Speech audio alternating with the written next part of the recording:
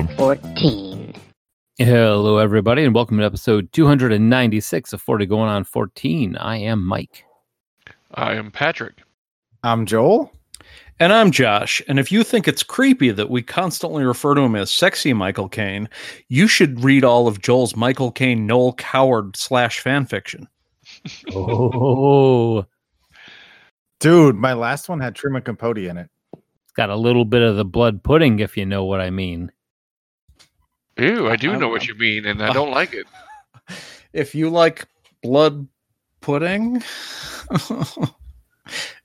you might like the shows on the Podcast Collective, such as Joel's Own The Sunshine Happy Pants Hour. The K is silent. I Am Salt Lake. Tales from the Hard Side. The Portland Beer Club Podcast. And, of course, the Rad Dad Radio Hour.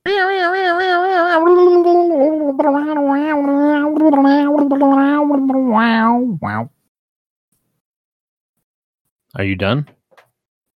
Wow. Wow.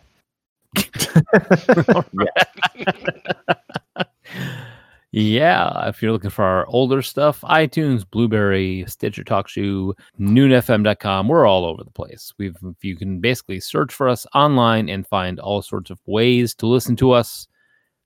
Like at work, quietly. Don't play us at work. Slowly. Slowly I turn. From the shitter. Step by step. Step.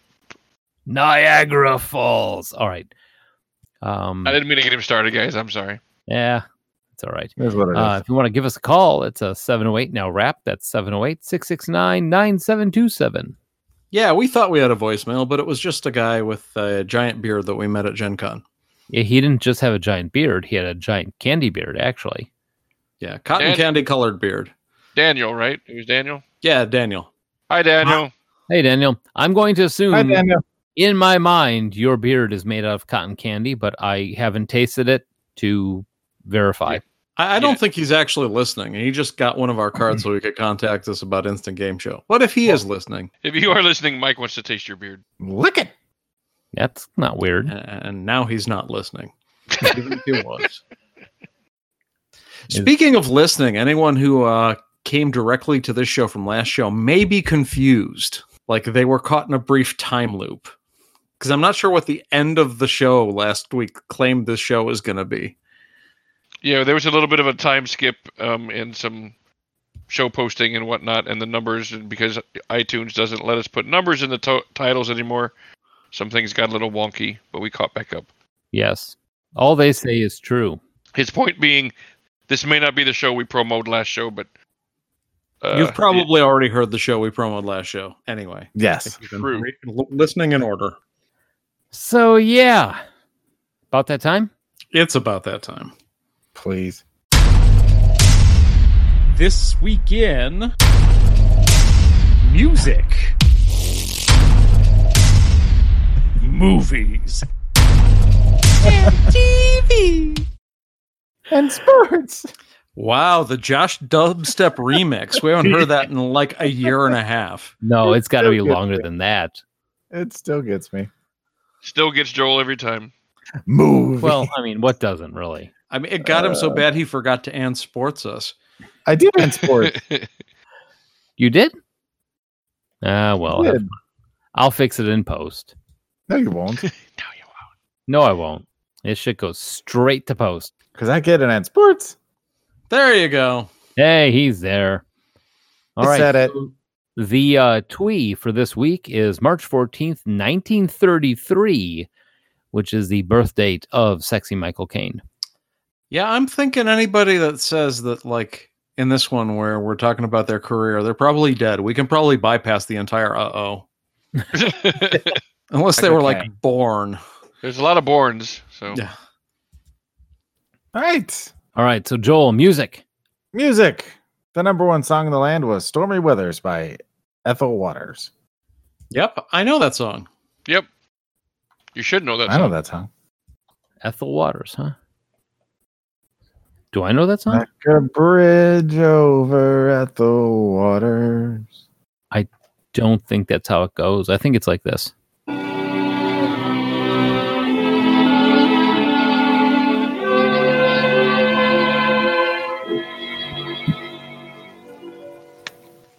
don't know why. There's no sun up in the sky. Stormy weather. Ooh, See, you know it. I know that song. I was going to say, don't tell me you actually had never heard that. No. I have heard that. I just didn't, Gotcha. The title didn't ring the bell. title did not ring the bell. You know what? That era of music is always good for me.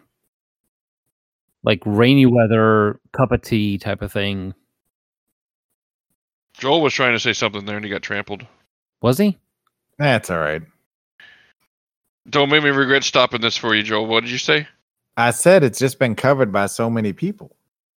Oh, that is true. It's been covered by lots of people, but I think that's the original. I think Joel's connected to us by satellite phone. On like a 10-second delay. You got a Fairlight Excalibur. It's just a bit lagging. As a nerd joke. Nerd joke. You mean a basic IBM keyboard with a thing glued to the side of his head? The cord glued to the side of his head? That they zoomed in on. Okay. So born on March 13th, composer Michael Stoller was part of a songwriting and record producing duo with lyricist Jerome Lieber. They found success as the writers of such crossover hit songs as Hound Dog and Kansas City. Later in the 1950s, particularly through their work with the Coasters, they created a string of groundbreaking hits, including Youngblood, Searchin', and Yakety Yak.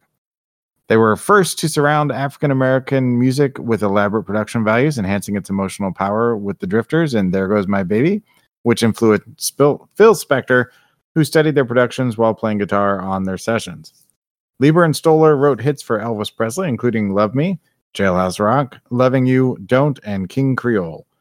They also collaborated with other writers on such songs as On Broadway, written with Barry Mann and Cynthia Weil, Stand By Me, written with Benny King, Youngblood, written with Doc Pomus, and Spanish Harlem co-written by Lieber and Phil Spector. They were sometimes credited under the pseudonym Elmo Glick. In 1964, they launched Redbird Records with George Goldner and focusing on their girl group sound. In all, Lieber and Stoller wrote or co-wrote over 70 chart hits. They were inducted into the inducted into the Songwriters Hall of Fame in 1985 and the Rock and Roll Hall of Fame in 1987.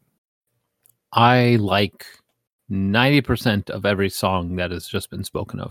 Yeah, that's the thing is I didn't know who these guys were, but like knowing that they wrote all of that stuff, like I'm glad they did what they did. Yeah, you guys have not heard of Lieber and Stoller? I mean, honestly, they were like legendary. I have, Patrick. Okay, yeah, they were okay, legendary. Yeah. I guess when it comes to music production, if you're not like Quincy Jones, I probably don't know who you are. Oh well, what a coincidence! Yeah, you like that segue there? Yeah, that was nice. Oh. Speaking of, Quincy Delight Jones Jr. was born March 14th. He is an American record producer, multi-instrumentalist, singer, and film producer. His career spans over 60 years in the entertainment industry with a record 80 Grammy Award nominations, 28 Grammy wins, and a Grammy Legend Award in 1992. Good Lord, I'm reading this weird. He was named one of the most influential jazz musicians of the 20th century by Time magazine. All you need to know is he is responsible for all of Michael Jackson's career. And responsible for Rashida Jones. Yes. And responsible for pooping. Yeah, you lost the momentum there, dude. Yeah, I don't know. I'm not sure what you were going with that, but it was bad. I'm trying to get used to this whole thing. If you really can't come up with a third thing that Quincy Jones is known for, Poop is not the go-to. That reflects badly on you, Joel. You're the music guy. And the third thing you go for Quincy Jones is he poops. Shame on you. You said poop. I mean, in all honesty, maybe he poops in like a really awesome bass line. I mean, like when he does it, it's like boom, boom, boom, boom, boom, boom. I mean, he's one of the most influential men in the world. I mean, he may have all kinds of like new ways of pooping we've never even heard of. Yeah. Okay. Let's just move on to movies. The number one. Jones. Damn it, Joel. I'm allowing you to move on. All right, movies. The number one film in the land In 1933, the month of March was King Kong. I mean, that tracks. Yeah. The King Kong. I was going to say, it's about the only movie from 1933 I know. Yeah. Oh, there's got to be more. Well, there's You three think? more mentioned. There's a bunch more mentioned here in the tweet, so let's. All right. Quincy Jones, Poop Master. That came out, I think. All right. You know what? I can mute you. All right. On March 15th, actor Cary Grant sustained a facial injury, and Frederick March and Jack Oakey escaped unscathed after a bomb being used in the filming of the American war drama TEATH exploded prematurely on the set. I'm pretty sure the acronym of the week, TEATH, stands for Totally Exploding All the Honkies.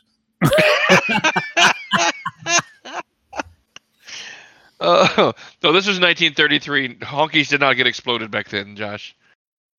No, that was the Eagle and the Hawk. The Eagle and the Hawk. You were very close. Okay. All right. I stand corrected. Movies released this week included Fast Workers, King of the Jungle, and 42nd Street. Well, I didn't know any of those, so... Yeah. You don't know And then 42nd. Wait. You don't know 42nd Street? Really? Not Miracle on 42nd Street, just 42nd. No. Just 42nd Street. Yeah, no. Nope.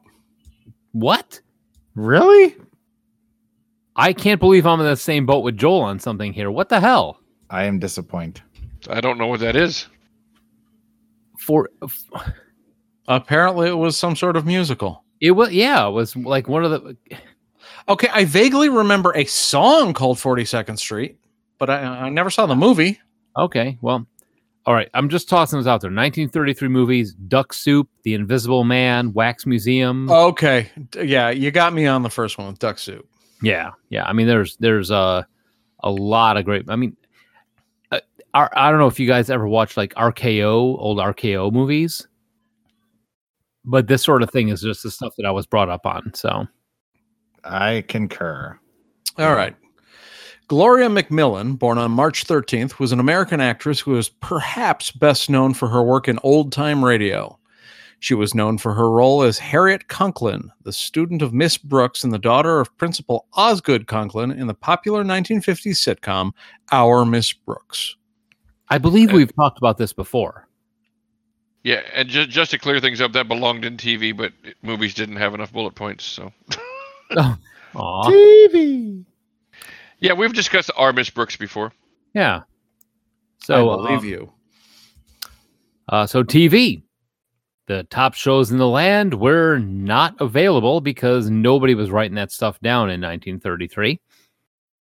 They were barely exploring what TV was at the time, so... Yeah, maybe we should pay attention to this, what they're watching.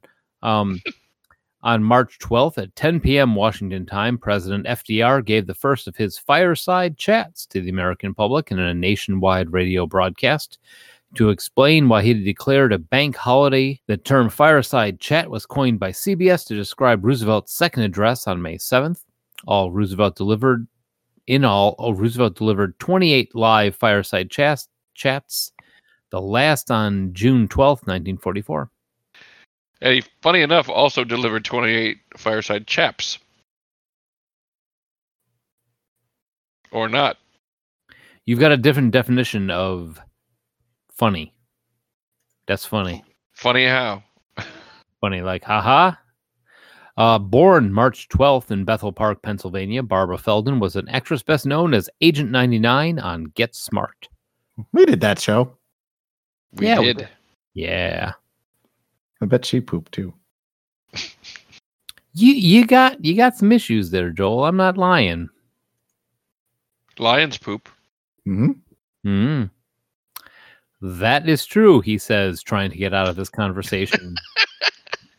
Renee Taylor was born March 19th. She's an American actress and writer. She's known for playing Fran Drescher's title character and outspoken mother, Sylvia Fine, on the TV series The Nanny. Ugh. Yeah. Yep, I mean, that happened. I can hear her voice just with you having mentioned her name. Fran Drescher or Renee Taylor? Oh, Fran Drescher. Peter Griffin. Yeah, that was more Peter Griffin. I didn't really hate The Nanny. It wasn't like the worst thing on TV at the time. I despised it while it was popular. I pretty much nothinged it. Yeah, I never watched it. I didn't care.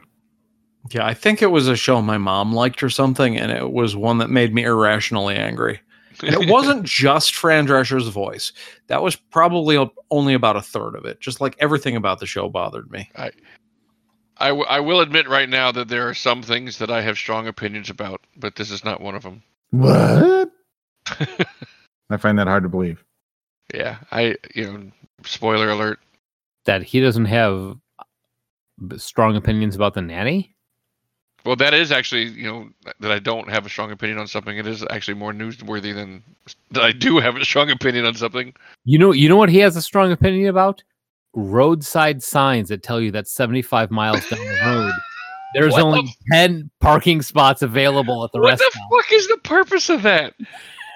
Like, why are they telling you, hey, 75 miles down the road at that rest stop, there's 10 parking spots available, so you better hurry? What? I mean, is it the only rest stop in the next 75 miles? No. Well, yes, but... Oh, is it the next one at least? No, it's the very next one. But no, it's not. It was like the third one. Yeah, it said the first one, 1 mile, there's 17 parking spots available. 75 miles away, there's 10 spots available. 127 miles away, full. I'm like, who cares? I mean, I think they're trying to say if you gotta pee but are thinking, I could hold it, you might not be able to park by the time you get to the next one. So, well, in 127 miles, it's going to be different. I guarantee you, not all those people are still going to be there. This was when we drove down to Gen Con. This was a half an hour rant. And it was amazing. I appreciate the extra information about the parking spots at rest stops. I hate extra information. You're giving me information that is not going to be valid by the time I get there. What is the point? You're wasting my time. You're wasting taxpayer dollars. Oh, there's 15 spots open. We're never getting to sports. Moving on to sports. On March 18th, the U.S. Ladies Figure Skating Championship was won by Maribel Vinson, and the U.S. Men's Figure Skating Championship was won by Roger Turner. It was very matter of fact. Yes. Today it is your birthday. There's not a whole lot of video available for back then. Maribel Vinson didn't get her day in the media. The 1933 Australian Grand Prix was a motor race held at the Phillip Island Circuit in Victoria, Australia on March 20th. Organized by the Light Car of Australia, it was the 6th Australian Grand Prix and the 6th to be held at Phillip Island. The Grand Prix was won by Bill Thompson driving a Riley Brooklands. Thompson's win was his 3rd Australian Grand Prix victory out of 6. The whole time, Riley Brook was like, "Get the hell off my back!" The names back then were old timey, even. Driving a Riley Brooklands. Going on. Heading to the 3rd lap. Oh, that was a sticky wicket. They're not playing cricket, dude. Okay, so I looked up Riley Brooklyn. It's a porn star, isn't it? Riley Brooklands, and it took me to Sotheby's auctions. So this is apparently a big thing. You're on a list now. Yeah, it is. 1930 Riley 9 Brooklyn sold for $240,000. Oh, Riley Brooklyn. That's got to be a lot of cheddar today. Auto parts. That was like a year ago. 1939? You need to check a calendar, buddy. No, the year of the car. It was sold like a year ago. It was a 19... Oh, I thought you were saying the company sold in 1939. No. Oh, okay. I misunderstood you. A Riley Brooklands car sold last year for $250,000. Wow. Yes. Yeah. Man, we put those auto auctions on at the room a lot, and it's crazy how much these old cars go for. These old rich men buying up shit that they're never even going to touch just to put it in their warehouse. I know a couple of those guys. I'm so jealous. Like, my hobby is I spend millions of dollars on things I'm never going to drive.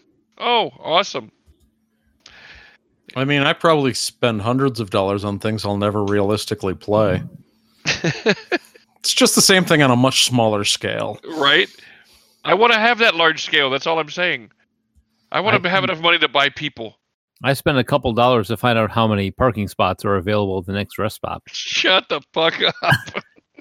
And we tried that before, Pat. It didn't It's work. going to be the rest stop parking lot app. Oh, yeah. In 2 hours, there will only be 10 spots left. Yeah, it's an app that only tells you right now, all around the country, what the situation is, and it only refreshes every 2 hours. Go now or forever hold your peace. I'm just going to have to register a new Google Voice number to randomly text Pat with information about parking spots and rest stops at random times of the day. I'm pretty sure I could set that script up. You have been subscribed to Rest Stop Daily. All right. Take us out, keyboard Joel. No. All right. So this week we are honoring the patron saint of 40 going on 14, which is Sexy Michael Caine. Oh, I'm still not exactly sure why. kind of makes me why he's Sexy Michael Caine or why he's our patron saint. Why he's our patron saint in particular. He's a pretty decent actor, but I don't know. I think it's like after we did the Italian Job was when that started. The Italian Job was the first one that we did with him, and we were like, wow, he looked pretty damn good when in the 70s. So yeah, that could be it. Yeah, it just became a thing. And then the Batman movies and all that. It's one of those like, hey, he comes up a lot in our show. So yes, I think that's where it kind of stemmed from. Sexy Michael Caine. Back in 1930. I like that Josh didn't question that part. He's like, no, I get that part. Yeah. He's so sexy, even Josh can't deny it. He's like, yeah, all right. Flaming heterosexual, but okay, he is sexy. Wow. He is, man. I mean, okay. So Michael Caine, he is 6'2", born to Ellen Frances Marie Burchell, who was a char lady. I don't know what that means. Somebody Google that. Was he 6'2" when he was born? Yes. She's still in traction. Yeah. He was 6'2", and it took 3.5 hours just for him to pop out. He just basically unpeeled his mother. Ew. He was born to Ellen Frances Marie Burchell, a char lady, and Maurice Joseph Micklewhite, who was a fish market porter. He was born Maurice Joseph Micklewhite because they had not a lot of imagination. Maybe. Maurice Joseph Micklewhite II. In school, he skipped out of school at age 15 and started working, and then joined the British Army and served in Korea during the Korean War, where he saw full combat. He gravitated towards the theater when he got back to England and adopted the name of Caine on the advice of his agent, taking it from a marquee that advertised the 1954 movie, The Caine Mutiny. So in the years that followed, he worked more than 100 television dramas with repository companies throughout England, and eventually in the stage hit The Long and the Short and the Tall. What he said. I have nothing to add to that. His first big hit was Zulu in 1964. Was a retelling of the battle in South Africa between British soldiers and Zulu warriors, and brought attention to him internationally. Instead of being typecast as the low-ranking Cockney soldier, he played the snobbish, aristocratic soldier. Although Zulu was a major success, it was the role of Harry Palmer in the Ipcress File, and the title role in Alfie that made him a star of the first magnitude.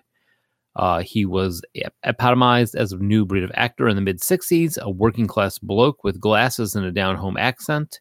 However, initially starring in some excellent films in the 60s, including Gambit, Played Dirty, The Battle of Britain, and The Last Valley, he seemed to take on roles in below-average films simply for the money that he could then command. So yeah, Michael Caine, he has been always around? Always around as long as we can care to know. Yeah, I mean... Yeah, it's like he's been around longer than we have. Yeah. Mm-hmm. Yeah, I mean, he started in movies, 20 years before we were born. Right. Yeah, his first actual acting thing was a movie or something called Morning Departure, where he played a character called T-Boy, and he was he was completely uncredited in it. Now, who else was in this movie with him but Richard Attenborough? So it was definitely a heavy hitter for then, but that's where he got to start. We've got a list of movies that he has been in that we have marked off, which we have seen and not have seen. But the vast majority of the ones we haven't seen in the beginning are even uncredited roles, so I think we should not even bother mentioning most. We're going to skip forward to his stuff that we first have seen because, honestly, in the actor side of it, he's got 173 credits. We're going to have to skip some of them. Yes. So let's start with 1964's Zulu. Yeah. Zulu, I have seen Zulu. I remember watching it when I worked for the video store and being amazed by it, but it's been so long since I've seen it.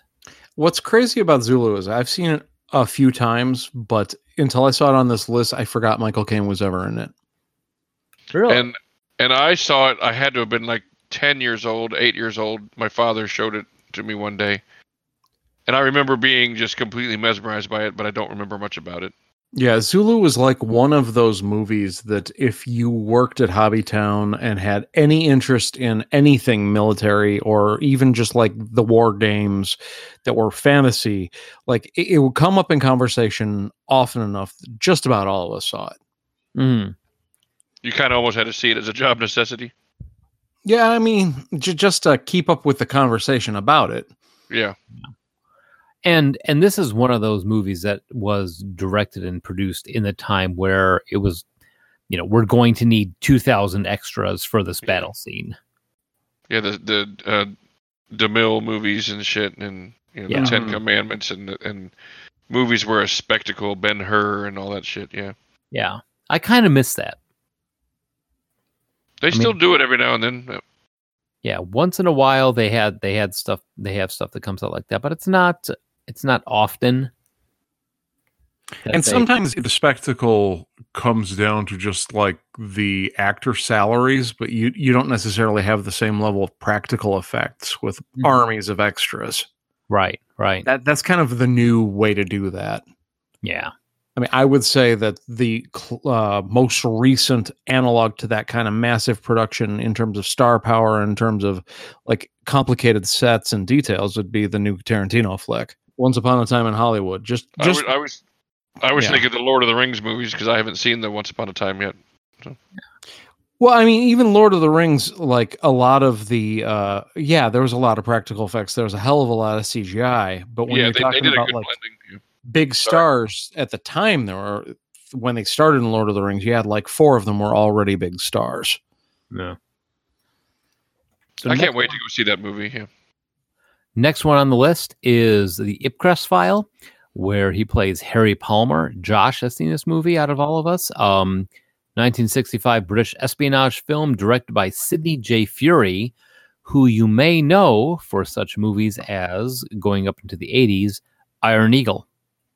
Now, I put down my initials on both the Ipcress File and Funeral in Berlin, even though I can't remember if I've seen Harry Palmer films, and I'm sure I've seen the Ipcress File, and I may have seen Billion Dollar Brain instead of Funeral in Berlin. But basically, these were more 60s spy things, but they were popular because they were way different from Bond, where Bond was like lighthearted and over the top. These were way more grounded, darker, gritty. Like the whole time you're watching a Bond flick, you're thinking, "Oh my God, that's amazing!" But you're never thinking this dude could really die. Mm-hmm. He was more of a realistic character, from what I've heard. Yes, the Harry Palmer films are way more like I enjoy Bond, but when I think of like 60s spy stuff, I may think Bond first. But if you had to force me to choose between the two, what like I think is quality espionage, I'm gonna go with Harry Palmer every time. This is more like the Lock, Stock, and Two Smoking Barrels of crime movies. Well, yeah, and that's the thing is like he's British Army, but he used to be a criminal. That's like his whole thing.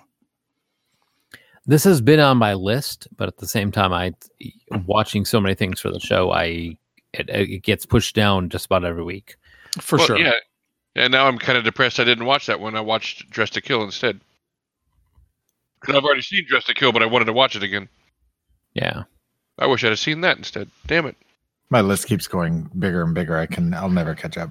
Yeah, you keep bragging about your list. Tyler, your sex tape. What? Wait. Tyler, your sex tape. Your list keeps getting bigger and bigger. When I'm retired? I don't know. Yeah. So next one up is Elfie, which was recently remade with what's his name? Jude Law. Jude Law. Oh, I have not seen this yet, even though it has popped up because I'm waiting for us to do the Elfie show. I'm surprised you haven't seen it, to be honest. Seems like right up your wheelhouse, time frame wise, popularity, etc. It really does. It really does. What some of the trivia about this one was? It's a 1966 British romantic comedy directed by Lewis Gilbert, who has done some of the James Bond movies. I mean, he's done such stuff as where'd it go? He did The Spy Who Loved Me and Moonraker, which again, just cheesy enough for my attention span. In this one, Michael Caine plays Alfie Elkins. So, guys, tell me why I need to watch this movie.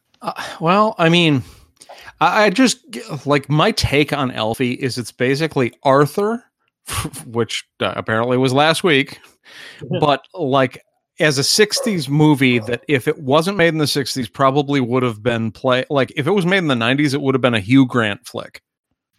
I could see that. It's otherwise very similar to Arthur, only it's more on the womanizing and less on the drinking. Part of this also was the first film to receive the suggested for mature audiences classification from the MPAA. Yeah, because this movie, I watched it today, and I got to be honest with you, it was nothing like what I was expecting. Like the first half kind of was. Michael Caine was playing a, playboy womanizing, misogynistic, blah, blah, blah. And then, like, the last half of it suddenly became like a statement on abortion. And, like, it was all about, all these women that he was with kept getting pregnant. They kept having to do, abortions. And I was like, it got really weird and really real at one point. And I'm like, this is not the movie I thought I was going to watch. Well, this is actually a preview of the Cider House Rules. Right? That's what it felt like. Yeah, it definitely makes a third act dark turn. Yeah, I was sitting there like she's having a breakdown in the on the bed and he slaps her and everything and I'm like, what the hell movie am I watching all of a sudden? I'd say that's a reasonable reaction. But at the same time, and it seemed to be a thing for the 70s, they would pull that like switch in the third act. Yep. I only remember one abortion in it. They talked about it at the beginning, but they ended up having that kid. And then the woman that he was sleeping with, that was his friend that was in the hospital, she had an abortion, and that messed him up pretty good. Right. But there was still like, a lot of abortion discussion going on. Oh, yeah. Both times is what I mean. Like, yeah. Yeah. And it goes pretty dark. I didn't like his character. I didn't understand why this movie was so popular. And he was a very unlikable character. He was meant to be unlikable, I think. Especially when he kept calling women it. Yeah. Wow. Yeah. I did not understand. I did not understand the popularity of this when I'm watching it. I'm like, how did this get to be so like? Oh, look at this great womanizer. It's like, no, this dude's just a fucking sociopath. And I wanted some comeuppance with the whole Shelley Winters thing, or Shelley, yeah. But even that was unsatisfying. Yeah, I'm just like, because like he was walking down the street with that, all the flowers, and I even made the comment because I was watching it with my sister. I was like, even made the comment, oh look, he's showing some character growth. He's walking down the street with flowers in his hand, and then he takes them, after the confrontation and throws them in the river. I'm like, well, so much for character growth. Hooray! Right? I'm like, what's the lesson here? Yeah, I didn't get it, but I mean, maybe the lesson is sometimes people are shitty and they make an effort at changing and they just don't. Yeah, everything is shitty and just don't try. Yeah, I mean, it's a down ending, but some people are like that. Yeah, I'm really curious when we finally do the Alfie show because I haven't seen either of them, so I'm really curious. So after this, 1966, he did the movie called The Wrong Box, which none of us sex tape. but I just wanted to say out loud, Gambit, which all of us have seen because we've done a Gambit show. Yes. Yes. You want our opinion on that? Refer to our previous show. Right. Starring Shirley MacLaine, Michael Caine, and Herbert Lom. Refer to episode Gambit. Yes. Moving on, we have Funeral in Berlin that Josh has seen, which was... That's another Harry Palmer movie. Oh, it is? Okay, this one actually was directed by Guy Hamilton, who directed Goldfinger. Ah. Yeah. Yeah, beyond the first one, my memories of watching Harry Palmer movies are like mixed up enough that I don't feel comfortable talking about this one in particular. Okay. So moving forward to 1969, The Italian Job, where he plays Charlie Croker. We did that for the Italian Job show. And a lot of minis driving around on roofs and that sort of thing. And that was the birth, as we said earlier, the birth of our patron saint, Sexy Michael Caine. Sexy Michael Caine, yes. I really still enjoy this show. I mean, this movie, The Italian Job, I don't know, somehow holds a place in my heart. For one, it's our early one of our earliest shows. And come on, Michael Caine, Noel Coward, and Benny Hill are all in it. And music by Quincy Jones. And that really strange ending. That ending just stuck with me. Yeah. No, when they're left hanging on the side of the mountain. Yeah, I forgot about that. My mind was stuck on the ice rink scene.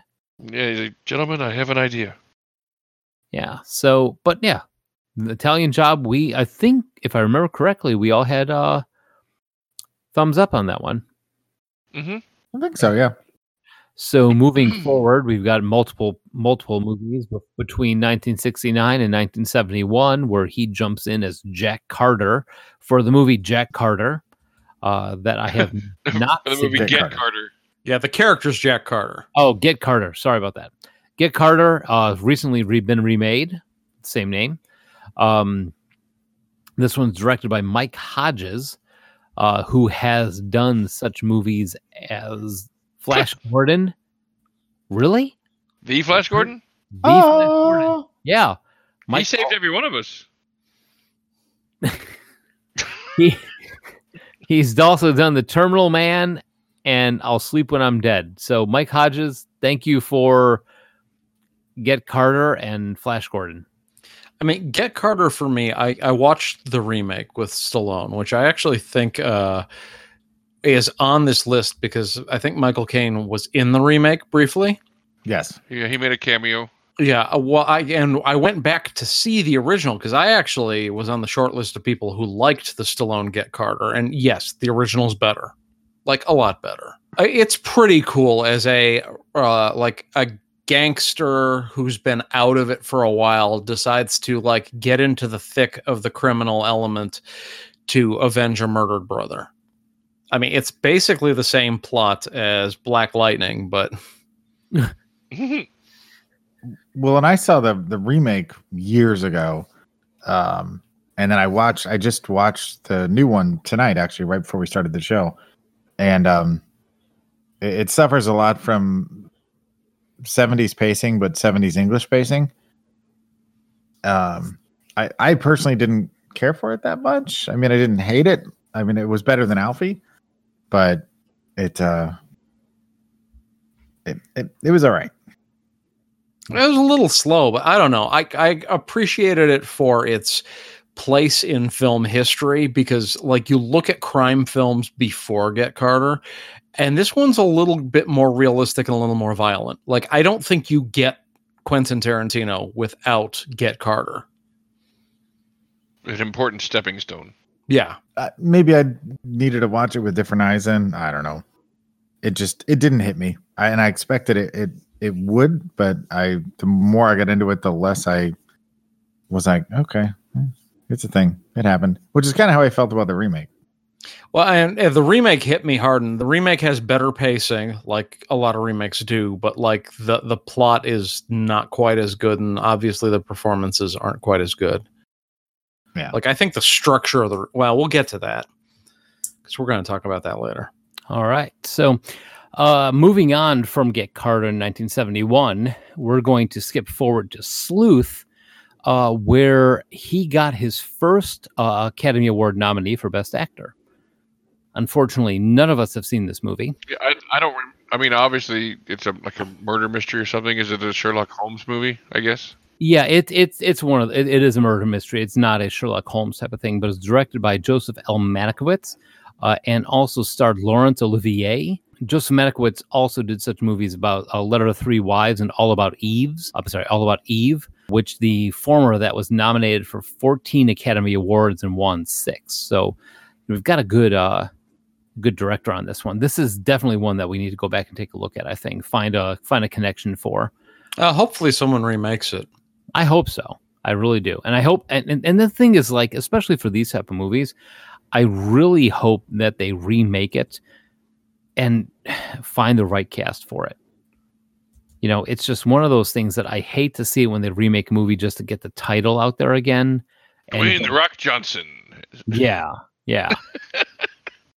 So we're going to kick ahead from 1972 all the way up to 1977 with A Bridge Too Far, where he plays Joe Vandeleur.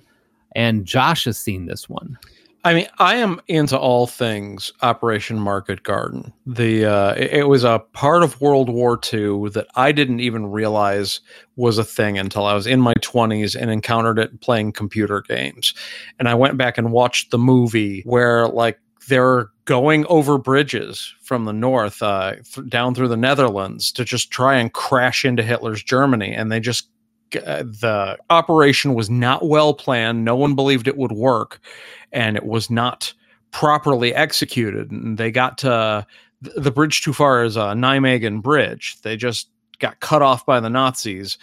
And you had Allied soldiers who just went a little bit too deep in this town in the Netherlands and got cut off by the Nazis who occupied buildings on the other side of the river.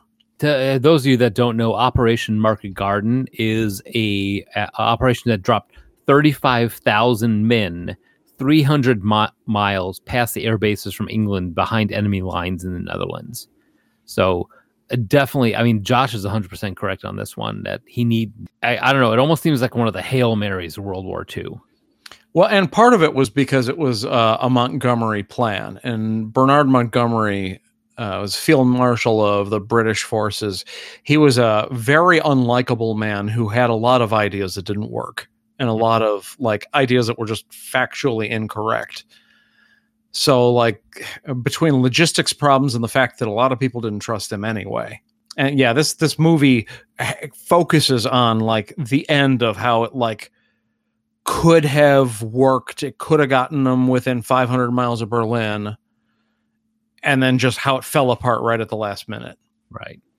Now, this is another one of those movies that has, like, everybody in it. So besides Michael Caine, this movie stars James Caan, Sean Connery, Elliot Gould, Anthony Hopkins, Gene Hackman, Laurence Olivier, Robert Redford, Maximilian Schnell.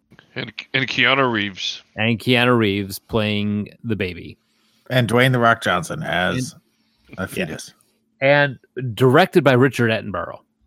Yeah, like, this is a film, like, if you're only going to see one war movie, this should be the one. It was definitely like the Saving Private Ryan of the 60s or 70s.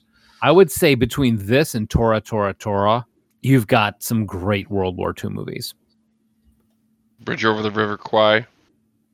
Yeah. I've seen them both, and I'd put A Bridge Too Far above Bridge Over the River Kwai. Because it's just a little bit too far. Just a bit. Moving on to, I hate to say it, after we talk about this amazing World War II movie with A Bridge Too Far, we go to 1978, and Mike is the only person who has seen The Swarm.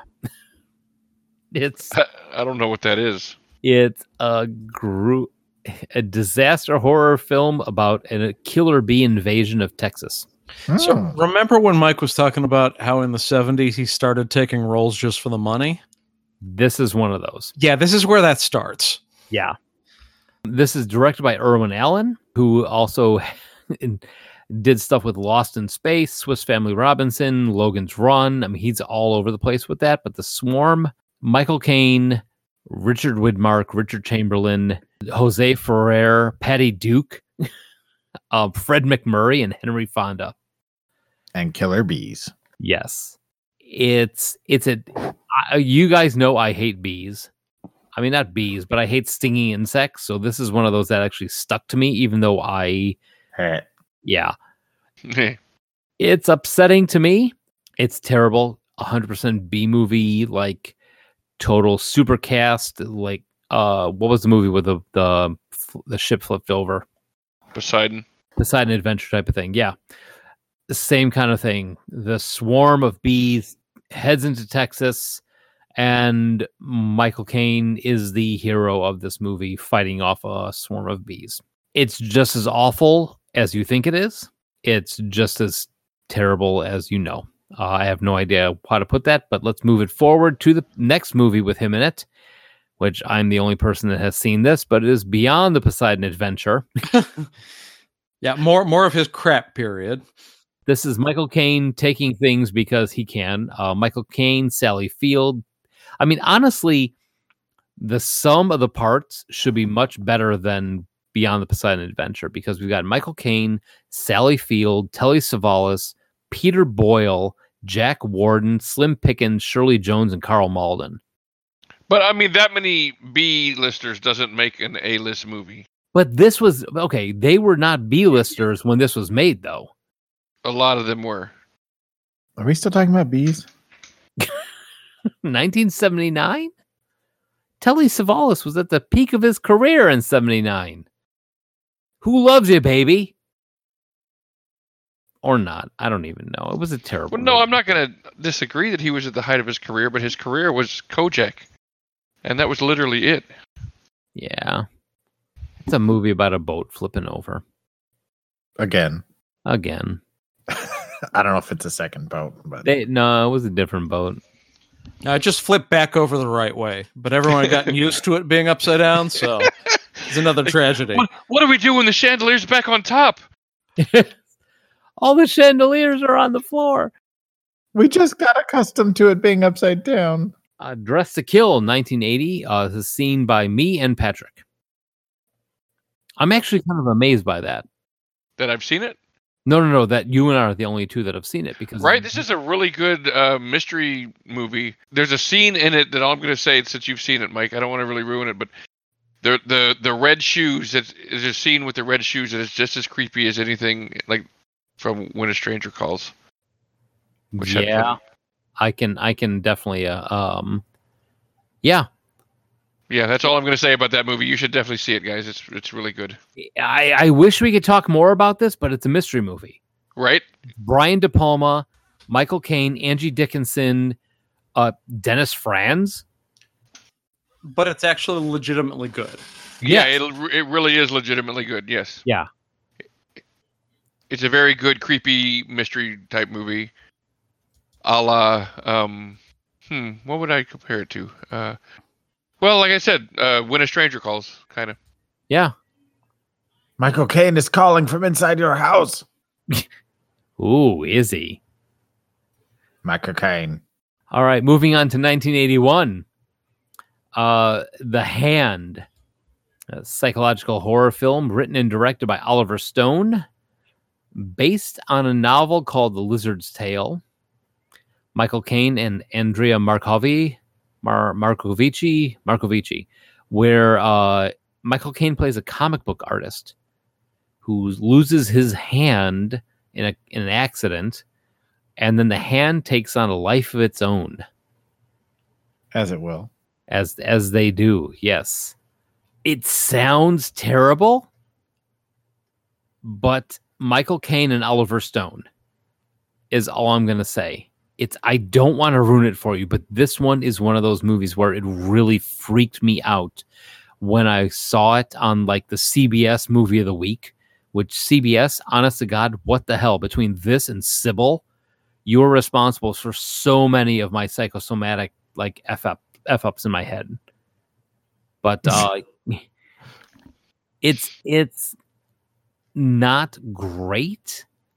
But if you like Caine and you like Oliver Stone, you should definitely check this one out.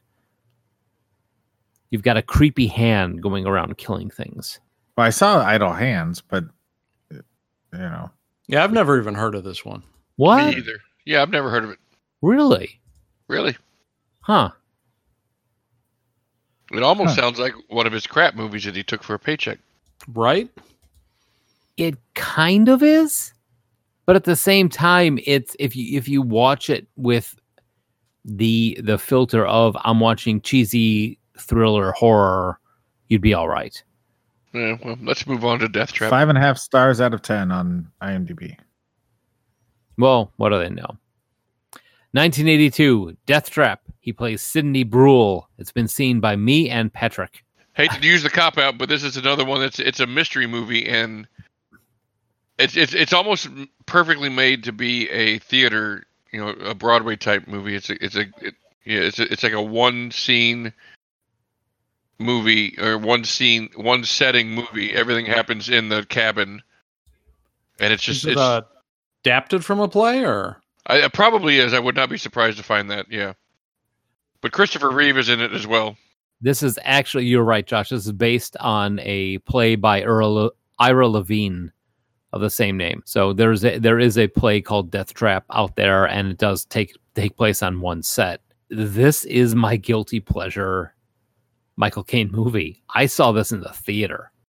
Nice. It almost brought about my love of movies like Clue, where you're never 100% sure of who did it. This is starring Michael Caine, Christopher Reeve, and Diane Cannon. Good. This was the first movie I ever saw that had like multiple twists. Right, and that's the thing is, it's especially with this one. I want to say this is what happens because it is so. I mean, I remember being in the theater and when the twist happened, going, "Oh, what?" And it was amazing. Yep. And I don't want to ruin it for you. I really don't. And I would tell you if you had to pick between Death Trap and Dress to Kill, pick Death Trap. Oh, 100%. Because the other thing is Death Trap is a lot of fun. It really is. Okay, so if we're only going to watch one of the two 70s/80s Michael Caine mysteries, pick Death Trap. Go with Death Trap. 100% go with Death Trap. 7.7 out of 10 on IMDb. Yeah. So better than The Hand. Right. Better than The Hand. Go with Death Trap because all of us are theater guys. And this is one of those movies where you will definitely see how well this would play out on stage. Well, and Sidney Lumet is an excellent director, so it's got that going for it. This is probably, I want to say, my early Michael Caine movies, probably one of my favorites. Yeah. If not in the top 3.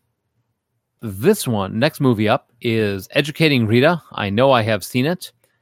I don't remember a whole hell of a lot about it, but except he's got a beard. He's got a beard, and this is a Academy Award nominee for Best Actor, a BAFTA Award winner for Best Actor, and a Golden Globe Award winner for Best Actor. But I have no idea what this movie is about. Saying that, I should probably remember a hell of a lot more for this one. I unfortunately do not. It's another one based off a stage play. Educating Rita was written by Willie Russell, Michael Caine, Julie Walters, Michael Williams, and Maureen Lipman. I wish I could say more of this, but I only have so much time to go back and rewatch stuff. And if I did, I'd go back and rewatch Death Trap. True. It's a death trap. Let's move on to 1984. 1984, Blame It on Rio. He plays Matthew Hollins. This has been seen by myself, Josh, and Patrick, all because we wanted to see boobs. Boobies! Yes.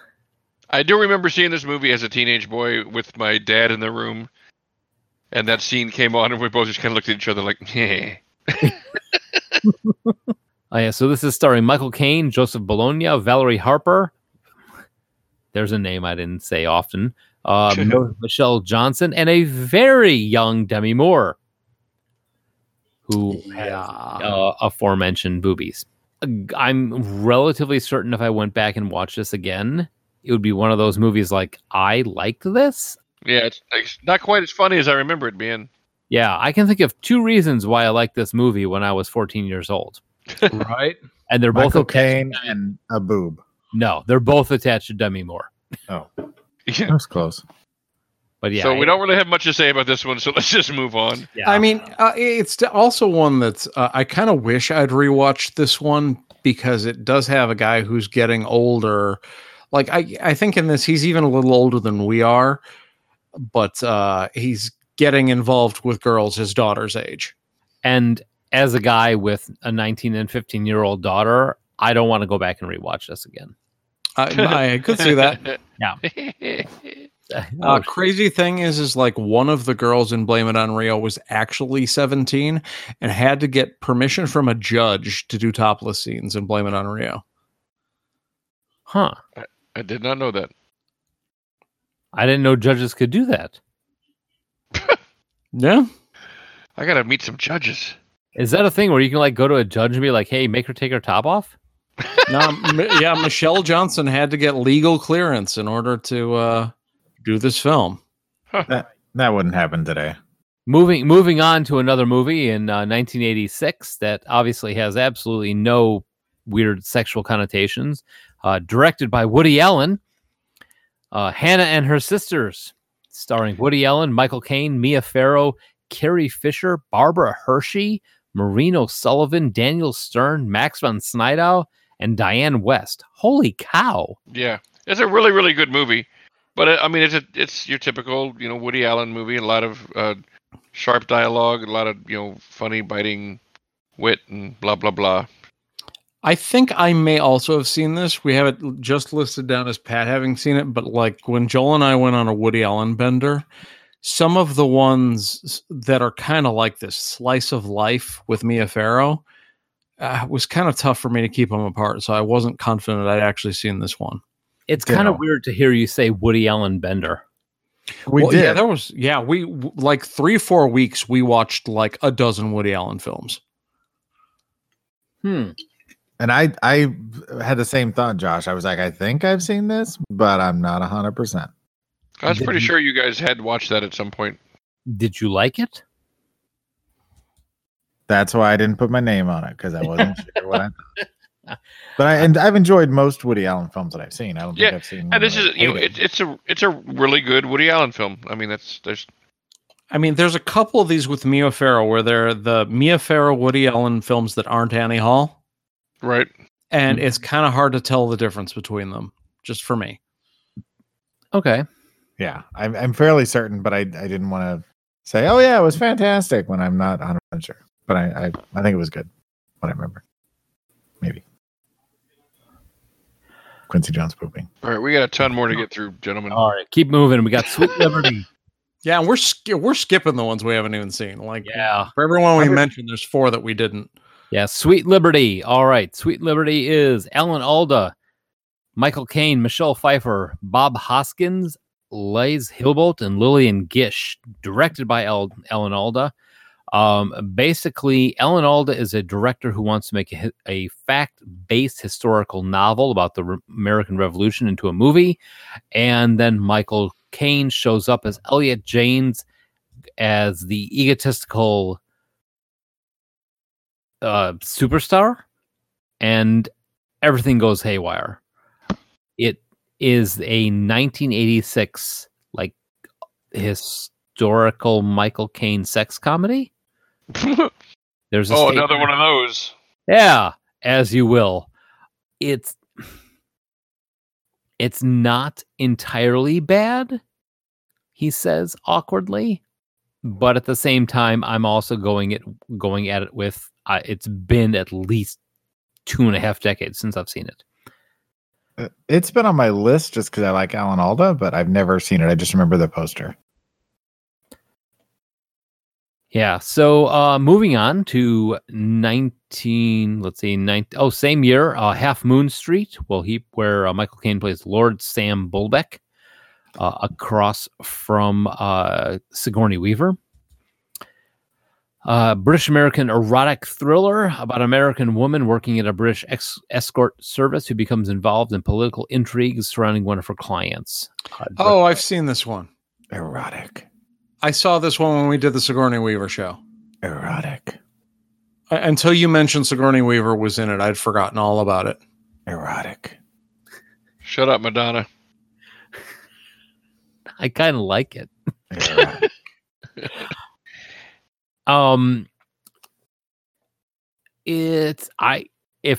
Josh, what do you recall from it?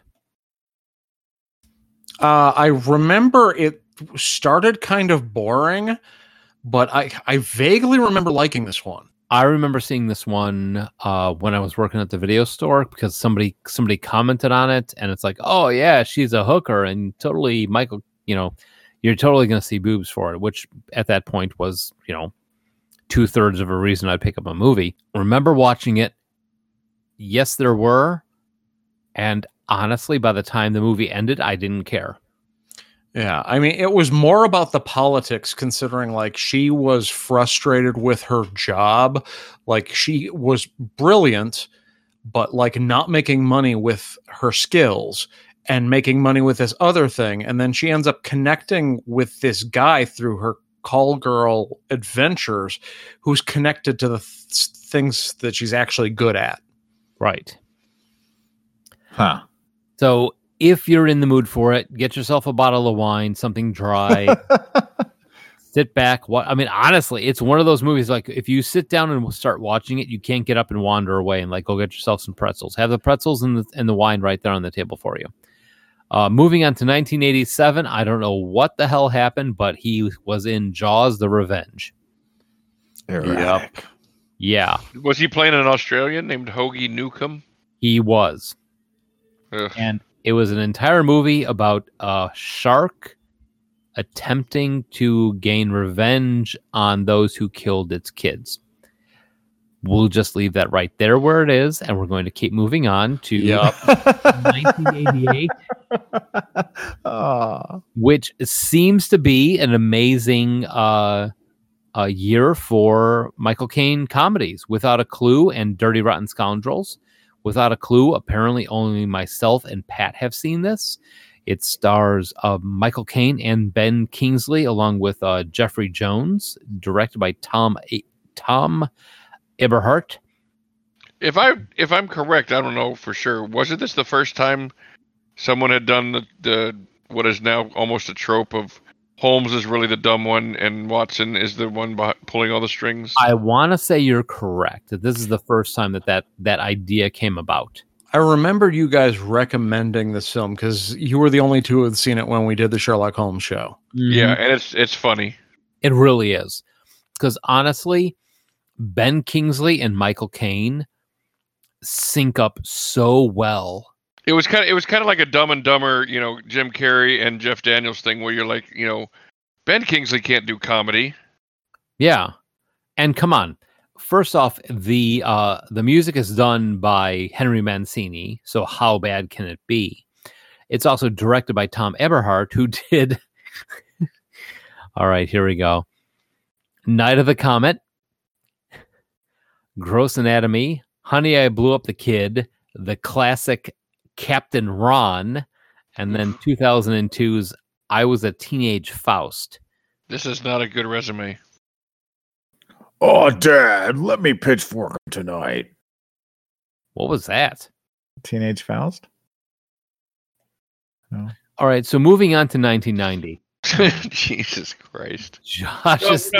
How do I delete someone else's verbal comment? We're not moving on until we talk about Dirty Rotten Scoundrels, because that is one of my favorite comedies of all time. Agreed. I'm completely sorry. I mistakenly skipped over that. Dirty Rotten Scoundrels. All of us have seen this. Look, Doctor, he's so happy. He's crying. May I go to the bathroom, please?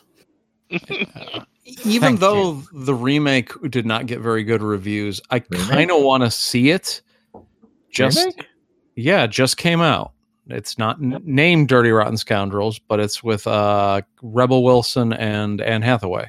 Mm-hmm. Yeah. Really? Yep. I think we should do a show on it just so we can shit all over the remake. Dirty Rotten Scoundrels again. Yep. Give me an excuse to watch it. Any reason to watch it again, I'm down. Because, it really is one of my favorite comedies. It's so good. Yeah, I'm kind of hoping we get to like do a deep dive on Dirty Rotten Scoundrels. And you know what? I like Anne Hathaway enough where even if that movie's kind of crap, at least I'll probably enjoy it because she's in it. Yeah, but it's not directed by Frank Oz, who directed Dirty Rotten Scoundrels. Like when you think about it, it's obvious. Jay, Janet, Jay, Jackal. Yeah, we'll hold off on talking about this. We'll put a pin in doing a show about the reboot. No, we totally need to. Yeah. Yeah, I mean, We all honestly, love this. I think between this and Animal House has been kind of like a blueprint for our lives. Animal House. So, moving on to Mr. Destiny, which Josh... The Hustle. It was called The Hustle. Yes. What? Yeah. The Hustle. That's the new one. Yeah. Oh, it's been remade? No, Dirty Rotten Scoundrels remake, The Hustle. Oh, Yeah, I just looked it up. Sorry. all right. So, all right, moving on. In the James Belushi and Michael Caine crossover that you were wanting, I think I've seen this crappy movie. Moving on, let's go. I don't want to talk about it. I've seen it, and it's not very good. It's basically a not Miracle on 34th Street sort of. Well, I mean, he's an old guy who wants to talk about what would have happened if he'd had hit the home run or whatever, right? Yeah. And yeah, then I've seen this Uncle piece of Rico? shit. I've seen this piece of shit. It's Oh my Uncle God. Rico? I think I may have seen... All right, well, okay. Just in a bizarre... Okay, directed by James Orr, starring Linda Hamilton, Michael Caine, John Lovitz, John Belushi, Courtney Cox, and Renee James. Russo. James Belushi. Jim Belushi. Did I say- The what did lesser I- Belushi. Jim? Belushi. Oh, I am so sorry. I feel like I need to apologize to Jim. John? John. And anyway, You're right. John's the good Belushi. He's Yes. also the dead Belushi by this time. so James Belushi, this is directed by James Orr, who's known for such things as Breaking All the Rules, They Still Call Me Bruce, 3 Men and a Baby, and 14 Going on 30. You were so close to having it right.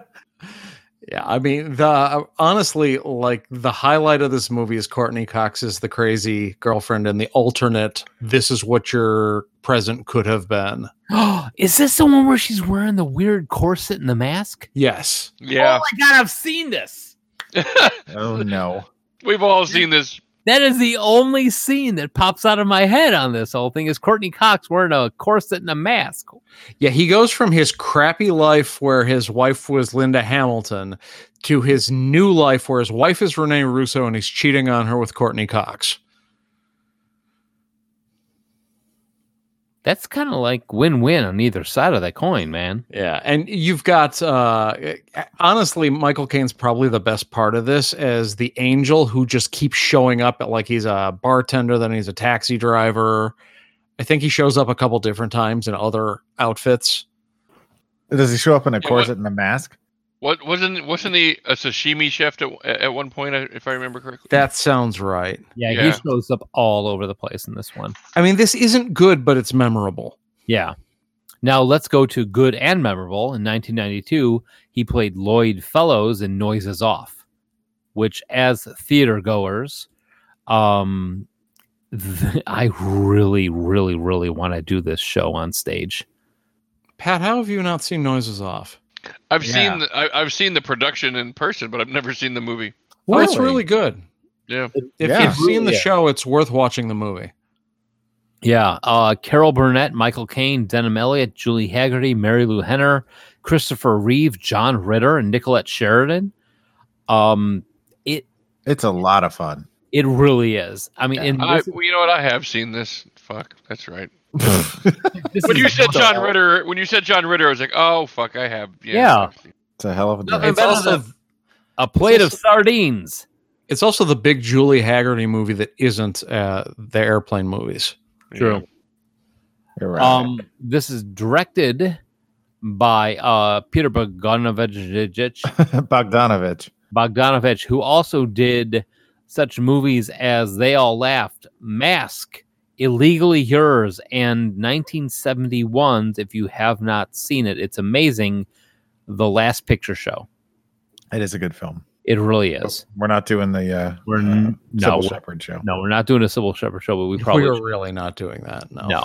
But moving on to this, what's cool about this one is he plays the director of a bunch of insecure, psychotic actors the night before they're supposed to go on.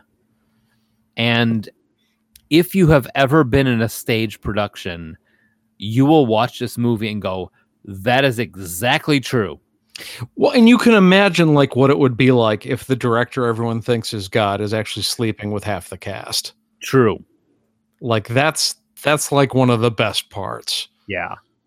And it's fast paced. It's again, it's not one of those movies where you can get up and walk away from it. You really have to pay attention to it because the jokes are almost like Naked Gun style, where they just keep coming at you, type of thing. Well, a lot of it though is like Groucho Marx style, rapid fire jokes coming at you left and right. Yeah, it's very fast paced. Yeah, and Carol Burnett is a riot in this one.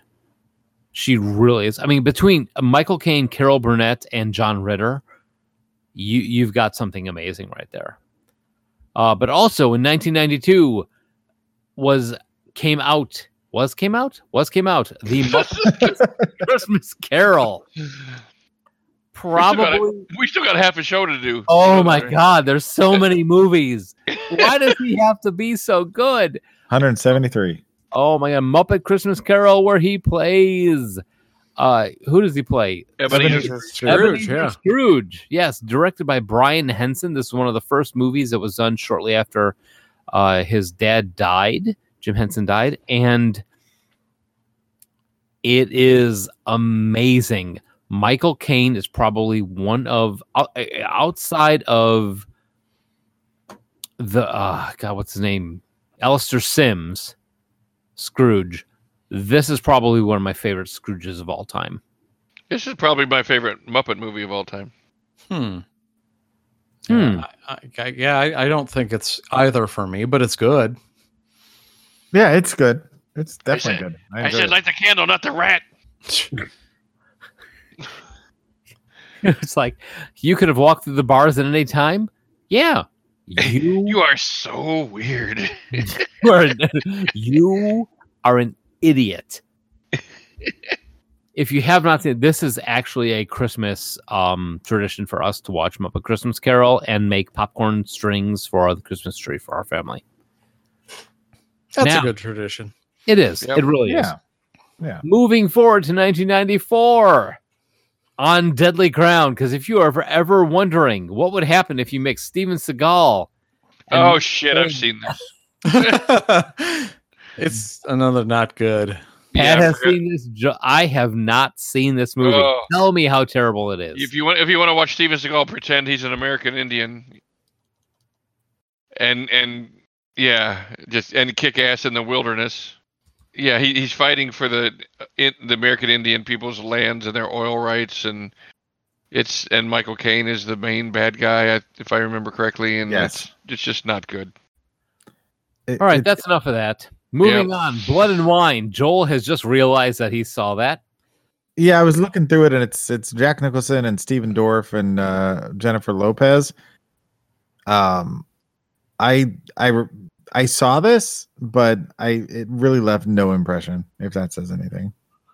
All right, moving on to The Cider House Rules, 1999. We are so close to the end. Oh, in 95, there was another Harry Palmer, which I may or may not have seen. Bullet to Beijing? Yeah. All right, we'll just keep moving on that one. Anyway, Cider House Rules. Joel and Patrick have seen this one. This was also an Academy Award winner for Best Supporting Actor and the Screen Actors Guild Awards winner for Best Supporting Actor. This is a good movie, but it's a goddamn depressing movie, and I really don't want to see it again. Yeah, it's one of those where at some point in your life you probably should see it, but once you've seen it, you legit don't need to see it again. Is this like in the same genre as like American History X? Like you need to see it, but you only need to see it once? I wouldn't put it as high up as American History X, but No. it's definitely Something like Precious. It's a really good movie. It's very well done. It's a strong script. The acting is good, but it's not got a lot of rewatchability is all. Yeah, you go through all the horrors and the downer, and you're like, that was an important story. Let us never speak of it again. Correct. You princes of England. Hey, let's go drink. We are done with the first half. We have hit the 2000s, and now we need to go drink, come back, and talk about Michael Caine post 2000, which is going to be a fuckload of Alfred, and probably like 3 more Harry Palmer movies. There were 2 in 96, by the way, Josh. You missed one. Oh, did I? Michael Caine. Jesus. All right, we'll be back in a little bit.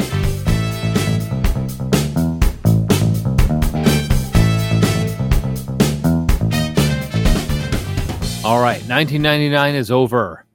Michael Caine steps into the 2000s with the movie Quills. Because who doesn't love a retrospective movie about Marquis de Sade? Marquis de Sade. Marquis de Sade. Wasn't he on The Cosby Show? Yes, he was. That's exactly who you're thinking of. He's the guy for which sadism is named. Mm-hmm. This movie sticks in my head because my mom and I both like Michael Caine. We saw a Michael Caine movie at the video store, rented it, and sat down to watch it together. This was quite possibly the most awkward afternoon of my life. I can see that. Yeah. This is a very twisted period piece movie. Yes, it is. Well, if it's any consolation to you, I took my mom to go see a Martin Scorsese movie because she liked Martin Scorsese one time when I was visiting her in Little Rock. Only it wasn't a Martin Scorsese movie. It was The Wolf of Wall Street. You told me about this. Yeah, so the opening scene is, Leonardo DiCaprio doing blow out of a hooker's butt. So I was like, oh no, what have I done? Your mom's like, it's just like the 80s. Yeah. Right? Little Plan B. Yeah, my mom's like, yeah, it's a period piece about, you gotta watch it. It's weird. Moving on to Get Carter. The remake. This has been seen by everybody but me because I've been putting it on hold until we finally do the Get Carter movie. Movie show. It's a good remake. I mean, it's solid. It's an entertaining film. It's not great, but I liked it when I first saw it. Same. Excellent. I kind of nothinged it. It was a movie I saw. The thing is, when you say I kind of nothinged it, it means completely different things than if Josh or Pat said it to me. It really does. Joel has very interesting taste in movies. Yeah, I mean, if you say, I just nothinged it, there wasn't enough degloving in this movie. When have I ever mentioned degloving? There weren't enough naked fat ladies dancing. David Lynch 5. All right, so moving on from that, the movie Get Carter, that was kind of a good thing. Thumbs up kind of all around. Miss Congeniality, where he played Victor Melling. We've all seen this. This is one of those movies that I kind of liked it more than I thought I would when I read the description of it. But Sarah loves this movie. So I've seen it a bunch of times just because it happens to be on because she's watching it again. I've seen it once. Movie. It's fun. I've seen it a few times, actually. It's better than it should have been. I enjoyed it. I know Suzanne enjoys it also, but I don't think she goes out of her way to see it. It's just fun. It's a fun Saturday afternoon kind of film. So you've got Sandra Bullock, Michael Caine, Benjamin Bratt, William Shatner, Ernie Hudson, and Candice Bergen, which is kind of a wacky cast to begin with. But it makes sense in the context of the film. And Sandra Bullock is always fun in almost every movie she does. Yeah. I have to say, I'm not a 100% Sandra Bullock fan, but at the same time, her stuff is solid. I can watch. And she's cute as a button. It's also got that line about describe your perfect date. I forget the exact day. Sarah would have the quote, but it's like not too hot, not too cold. All you need is a light jacket. It'd be great. It'd be great if she just burst in right now and interrupted you and said, "It goes like this." My ears are burning. You're talking about my favorite movie. Yeah. I can't remember the specific day of the year, but that was a funny line and one that comes up in terms of quotes fairly often in my house. Yeah. Go wake her up and ask her how it goes. Yeah, I'm not going to do that. Do it. So after this, he stars in Austin Powers in Goldmember as Nigel Powers, as Austin Powers' father. This is directed by Jay Roach, who has done such stuff as Austin Powers, International Man of Mystery, Austin Powers, The Spy Who Shagged Me, Meet the Fockers, Meet the Parents, Dinner for Schmucks, Trumbo. Didn't he also do Hitchhiker's Guide? He was a producer on Hitchhikers. Okay. Yeah. Which kind of takes some of the heat off of it, but at the same time... I like most of Jay Roach's stuff. See, I don't, but Goldmember was okay. It was before Austin Powers completely... It was when it started to come off the rails. Yeah. I like it because Michael Caine completely hammed it up in this one. And I really enjoyed. I mean, you can tell that he was like, I'm getting paid for this. I can be as ridiculous as I want, and they're still going to pay me because I'm not the most ridiculous thing on the set right now. Yeah, his rant about the Dutch. Best part of the whole movie. Yes. It's fun. You know, I enjoy these movies as a rule. And when he showed up, I was like, that's perfect casting. Yeah. I mean, and that, I'm the same with you because I actually went to the theater to see this. And when he showed up, I was like, of course.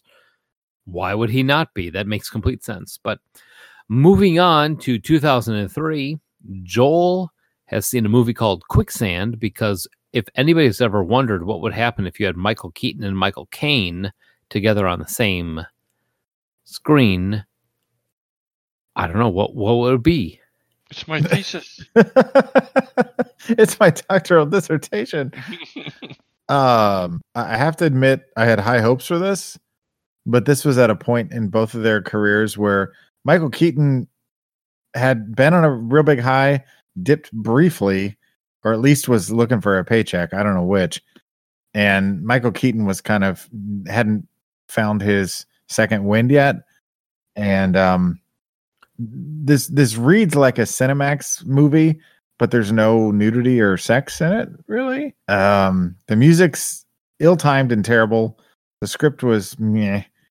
I don't know. I tried to like it, and his role in the film, he plays an actor, ironically enough, and it's kind of a minor part. Michael Keaton's really the star of it, but yeah, I don't ever need to see this again, ever.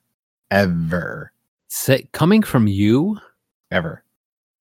that means a lot. But on that note, we need to do a Michael Keaton show. We did a Michael Keaton show. Yeah, pretty sure that already happened. No shit. Yep. We did, because I was like, I love Michael Keaton, my favorite actors, and you guys are like, really? Yeah, and that's why I watched Birdman. Yeah. Oh shit. Okay. So cool. Go back and listen to our Michael Keaton show. Moving on, he said. 2003. Also, Secondhand Lions. I have seen this. Joel and Josh have also seen this. I before I go on, curious to know what you guys think. I kind of liked it. This is another Michael Keaton movie where I kind of liked it and Sarah really likes it. So I would have only ever seen it once if not for my wife. It's a decent drama. I mean, it's got a good cast. You got him and Robert Duvall, and is it Haley Joel Osment? Yeah. I think. And Yeah. you know, it's one of those movies that you can watch it once and not have to see it again, in my opinion. It's not like the best thing ever, but it's a solid film. I have I'm not entirely sure why, but I love this movie. This between Robert Duvall and Michael Caine, and the scene where they fight the kids in the diner with Hub and the rest of them. I don't know why I enjoy this movie so much. It's like a TV movie, but at the same time, I really just love the interaction between the three of them. Also toss in the fact that Berkeley Breathed, who does Bloom County, it does all the illustrations for the movie. Also, I mean, Bloom County is one of my favorite comics of all time, so that kind of falls into it also. This is so good that I bought it on DVD, and we have watched it multiple times this year. So, yeah. Hey, there's something for everybody. My dad really liked this movie. Yeah, it's a good movie. It really is. Yeah, it's definitely worth watching. Yeah, my perspective on it was probably closer to Joel's, though maybe not quite as harsh. But like I said, it's one that I've warmed to it since I've wandered on seeing it in the living room when I'm playing video games. True. A couple years later, in 2005, The Deal with the Devil is done by Christopher Nolan, and we get Michael Caine as Alfred Pennyworth in Batman Begins. And he is perfect in this role. Yes. When I heard that they cast him as Alfred, I was like, that is just genius. No, I mean, and not even genius. I mean, he absorbs the role and becomes Alfred. I mean, it seems like now if somebody says Alfred for Batman, it immediately goes to, I see Michael Caine in that role. I agree. He embodied the role, plain and simple. Moving on. For some strange reason, Patrick is the only person who has seen Bewitched. Will Ferrell fan. I know, but Joel. And I like Nora Ephron. Well, it's been on my list for a long time, but I just have not gotten around to see it yet. It was completely unmemorable. I really just remember being very underwhelmed. That was about it. Huh. There's your review. There you go. Well, all right, moving on. And for some reason, I am the only one of us who have not seen Children of Men. Dude, you need to correct that. We have talked about this several times. It's so good. You would really like it. It is widely considered one of the greatest sci-fi films of all time, one of the greatest post-apocalyptic films of all time, and one of the best movies of the 2000s. So good. And I love Clive Owen also. And Julianne Moore is in it. Yeah. I mean, Michael Caine is great as the drug dealer, like burnout guy. Yeah, the old man, the old hippie who's had enough of fighting the system. Yeah, I gotta pick this up and just hammer it. I'm thinking about a movie night with the family where we watch Children of Men and The Road together. I think that'll be a good family moment. Sophie will have nightmares for about 2 weeks. It's a good uplifting evening. Yeah, I mean, Children of Men, one of the things I love about it is just it presents a vision of the world that I buy, where it's like humanity knows that it's going towards extinction, but nobody's willing to just like off themselves. Everyone who was going to do that already has. So it's like, what would the world look like if everybody believed that their generation was the last? Yeah, I'd recommend Requiem for a Dream after you're done with that one too. Yeah, round it out. Children of Men, The Road, Requiem for a Dream, and then we all shoot up a bunch of H and just trip out for the rest of the night. Moving on, 2006 was a really weird year for him because we have Children of Men and The Prestige, where he plays John Cutter. This is a Christopher Nolan movie that is freaking amazing. Hugh Jackman, Christian Bale, Michael Caine, Scarlett Johansson, David Bowie, Andy Serkis. This is probably in my top 10 of the like thriller type movies. And if you have read the book, just all I'm going to say is do it. Because even if you've seen the movie first, you are not ready for what happens in the book. but Michael Caine is amazing in it. Everyone's amazing in it. Quite possibly, I think out of all of Christopher Nolan's movies, this may be the number one for me. It's really good. It really is. I mean, and the thing is about this movie is that it's amazing, but you can't say too much about it without ruining it. Right. I mean, yeah. Yeah, for sure. It's about magic. It's an illusion. And David Bowie is Nikola Tesla. I know, right? That was fantastic. I think that might be the role of his career, as much as I love him in Labyrinth. Yeah. This might be my favorite role of his, even ahead of Twin Peaks. Moving on, 2008, The Dark Knight. Alfred Pennyworth comes back. Christopher Nolan, Batman movie. We've all seen it. We all love it. Skipping forward to 2009, Harry Brown.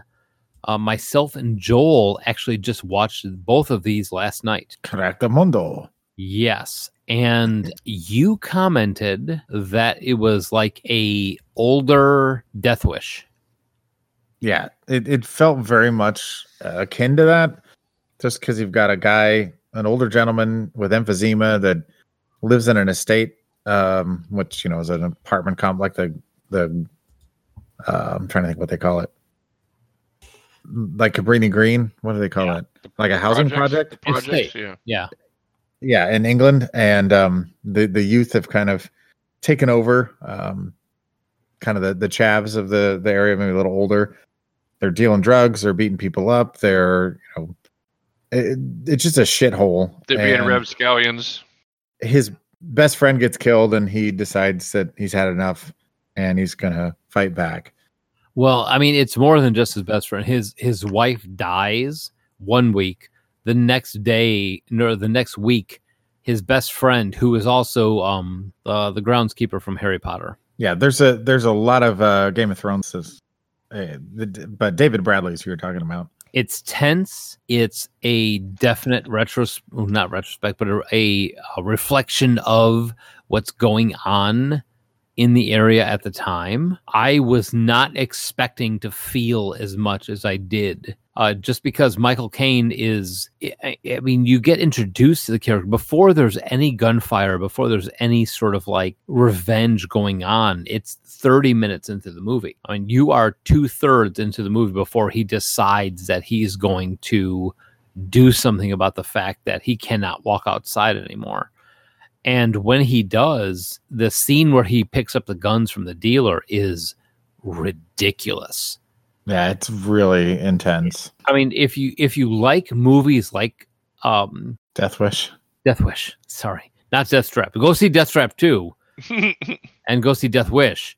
But it's a British Death Wish, a lot more polite, a lot more condensed. It's not as, I won't say all over the place, but it's not as violent as Death Wish. What do you think, Joel? It's definitely not a feel-good movie. You're not going to walk out of it going, "Oh, well, that was nice." I don't know. The ending of this one, I was kind of like, "Oh, good, he can walk across the park." But I really enjoyed this a lot more than I was expecting it to be, because Harry Brown is not just the vigilante who's going around blowing people away. He's a vigilante who's taking back his neighborhood, but at the same time fighting off the fact that he's almost 80 years old. Yeah, and the fact that he can barely, you know, yeah, because of his emphysema, he can hardly do much of anything. And they almost feel like they're setting it up for a sequel. Thank goodness they didn't, because it could have gone, you know, the way that Death Wish did. But it's really, really good. Just don't prepare for, you know, sunshine and roses. Right. 2010, Inception, Professor Stephen Miles, another Christopher Nolan movie. And the fact that Christopher Nolan and Michael Caine are like holding hands, walking off into the sunset, makes me really happy. We've all seen this movie. I think it's either this or Memento or my favorite Christopher Nolan movie. This one's a mind fuck. Yeah, I think this is my favorite Christopher Nolan movie, for sure. I love the cast. I love the cast in this movie. Well, just the visuals alone. True.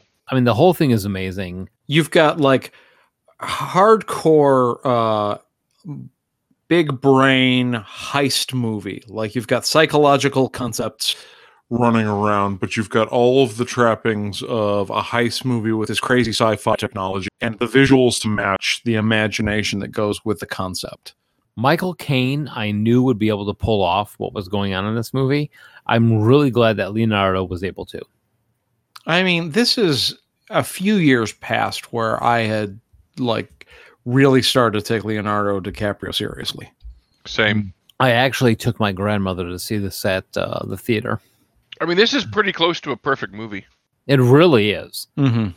And we watched this, and in the ending closed, the lights came up, and I looked at my grandmother and I said, "What do you think?" And she looked at me and said, "I have no idea what just happened." I'm like, "We've been sitting here for 2.5 hours. What the hell?" She's like, no. I enjoyed it. I just don't know what happened. I believe that fella was from outer space. Did the top do it? I think the top was responsible. So moving on, Cars 2. Joel has seen this where he plays Finn McMissile, which is I may have seen this too. Joel's porn name. Oh, you're right. Yeah, no, I saw this in the theater. My son was a huge Cars fan, and when this came out, we immediately went and saw it. I really enjoyed it, and him playing a British spy car is good casting, and he of course turns into typical Michael Caine performance, just in an animated form. Okay, I enjoyed it. It was fun. All right, moving forward, we have Journey to the Mysterious Island. Joel has the solo seeing of this one, which stars Dwayne "The Rock" Johnson, Michael Caine, Josh Hutcherson, Vanessa Hudgens, and a bunch of other people. Screenplay by Brian and Mark Gunn, who are actually related to James Gunn, the guy who did Guardians of the Galaxy. You had to think about it for a minute. This is again as the fun kind of Saturday afternoon movie to watch with kids. Not a lot of substance to it or anything, but it's just a good fun kind of action comedy. The Rock is in typical form, and it's a sequel to the Journey to the Center of the Earth, the Brendan Fraser movie, but totally different people involved. So, fun Saturday afternoon type of movie. Yeah. Also 2012, Dark Knight Rises, Alfred Pennyworth, yet again. We've all seen it. We all love it. Love is strong. This is the worst of the three. I still have to say, I mean, out of all of them, I still love Alfred. Oh, for sure. Yeah, he's not the weak link. Like, there are some plot elements, and the whole opening scene, when it was pointed out to me how bad the airplane scene was. But I mean, let's be honest. Being worse than the first two Batman movies is not exactly a damning, statement. If you put any analysis into the airplane scene at the beginning, it is really hilariously bad. But it looked cool. Yeah. That's why I try not to analyze anything. Well, it was one of those things when I saw it, I was like, that was kind of weird. And then it became a meme when someone broke it down. It's like, okay, what are the characters even trying to say here? And I thought about it and rewatched the scene. And I'm like, holy crap, that scene is awful. But moving on to, of all things, Now You See Me, which I hardly believe that myself and Pat are the only two people that have seen this. Dude, this movie, I have wanted to watch this so long. Sometimes Sarah and I will be flipping through crap on demand, and Now You See Me will come up. I'll suggest it, and she'll shoot it down, and we'll watch something else. You'll watch Miss Congeniality again. I just have not gotten around to watching it on my own. I think I'm gonna suggest it next Gen Con that we sit and watch it. I mean, honestly, a group of magicians pull a heist Jesse Eisenberg, Mark Ruffalo, Woody Harrelson, Michael Caine, Common, Dave Franco. It's the spectacle you expect it's going to be. exactly. Do not expect to be able to go in there and analyze this movie and talk about like tropes and subplot and all that. You go in here, you take your brain out of your head and say, I'm going to see a bunch of magicians pull a heist, and that's what you're going to get. And you are going to have a great time doing it. I went to the theater to see this, and I don't regret paying money to see this movie. It's not a bad movie if you can just turn your brain off and just enjoy the spectacle. Yeah, I agree with that. Moving on, Interstellar. How have I not seen Interstellar? I don't know. I'm the only one of us. It's a beautiful, beautiful movie. Yeah, Pretty good. Like, it's another Christopher Nolan movie, and a lot of people like to shit on it. I think it's a lot better than a lot of people give it credit for. I agree. But what about Michael Caine? He has a bit part in it. It's not a. Well, he's a key part in the world, but in terms of raw screen time, it's a little small. Yeah, it's not his movie per se. Right. He's a very important character that doesn't get a lot of screen time. It's sort of like John Lithgow in the same movie. Okay. Correct. It's something you should definitely see, but if you're seeing it for him, it's not a Michael Caine movie specifically. Okay. So, Kingsman 2014, The Secret Service. All of us have seen this movie, and I really hope we're all like, this is a lot of fun. It's really dumb, but it is a lot of fun. Mm-hmm. I agree Holy with that. shit. I saw this with you, Mike. You introduced me to this when I stayed over at your house before we went to Gen Con a few years back. And I wanted to see it. I was interested, but you're like, we're going to watch a movie. We're going to watch this. I'm like, okay. And I've fallen in love with it. This one and the sequel. Kingsman on paper has no right being as good as it turned out to be. It's just so fun. Yeah. And Arthur is such a great character through the whole movie. I mean, I think Michael Caine kills it as the leader of the Kingsmen through the whole thing. And this is one of the movies I can pop on the TV and watch it while I'm cooking dinner and type of thing. And I just enjoy it. So also 2015, The Last Witch Hunter. He plays Father Dolan. It's a Vin Diesel supernatural action flick. There you go. Vin Diesel, Elijah Wood, Rose Leslie, Michael Caine, Julie Engelbright. Michael Caine in this one is, he's almost another version of Arthur. And not Arthur, of Alfred. Yeah. No, but it. Oh my God, The Last Witch Hunter. That was a Vin Diesel movie. I've seen that. Jesus Christ, man. For some reason, I thought that was Nicolas Cage movie. I haven't seen it, but yeah. Yeah, You're thinking of I Season of- forgot. It was the one that Vin Diesel made a movie about his D&D character. That's why I went to go see it. Yes. You're thinking of Season of the Witch, Josh. That's the Nicolas Cage movie. Is that the one where he's like a long-haired witch hunter guy? Yeah. Yeah. I did not remember Michael Caine being in this movie. He's not in there a whole hell of a lot, but he's got like one of those key plot pivot type characters in there. Moving on. Now You See Me Too.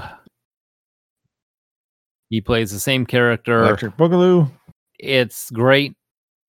If you, once again, take your brain out of your head, put it to the side, and just watch it, enjoy it.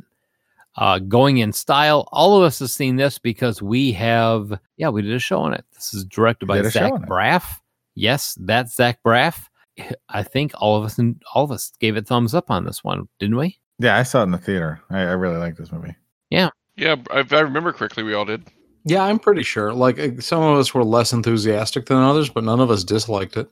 Past that, he did a uncredited voice cameo in the movie Dunkirk, which Christopher Nolan and Michael Caine seem to be, like I said, skipping off hand in hand. I have not quite seen enough of Dunkirk to have put my initials by it. It's one that I wanted to play video games when Sarah watched it. I've seen about 25% of it while getting drinks and stuff. 2018 was kind of a weird year for Michael Caine. We have Dear Dictator, where he plays opposite Katie Holmes, Odea Rush, Seth Green, and Jason Biggs. and then the voice of Lord Redbrick in Sherlock Gnomes, and then King of Thieves. Is the Sherlock Gnomes thing? Is that a sequel? Is he playing the same character from Romeo and Juliet earlier? Yes. Yeah. I have no From idea. 2011. I believe so, yeah. Yeah, I just scrolled up. Yeah, he's playing the same character. I'm not familiar with the gnome verse.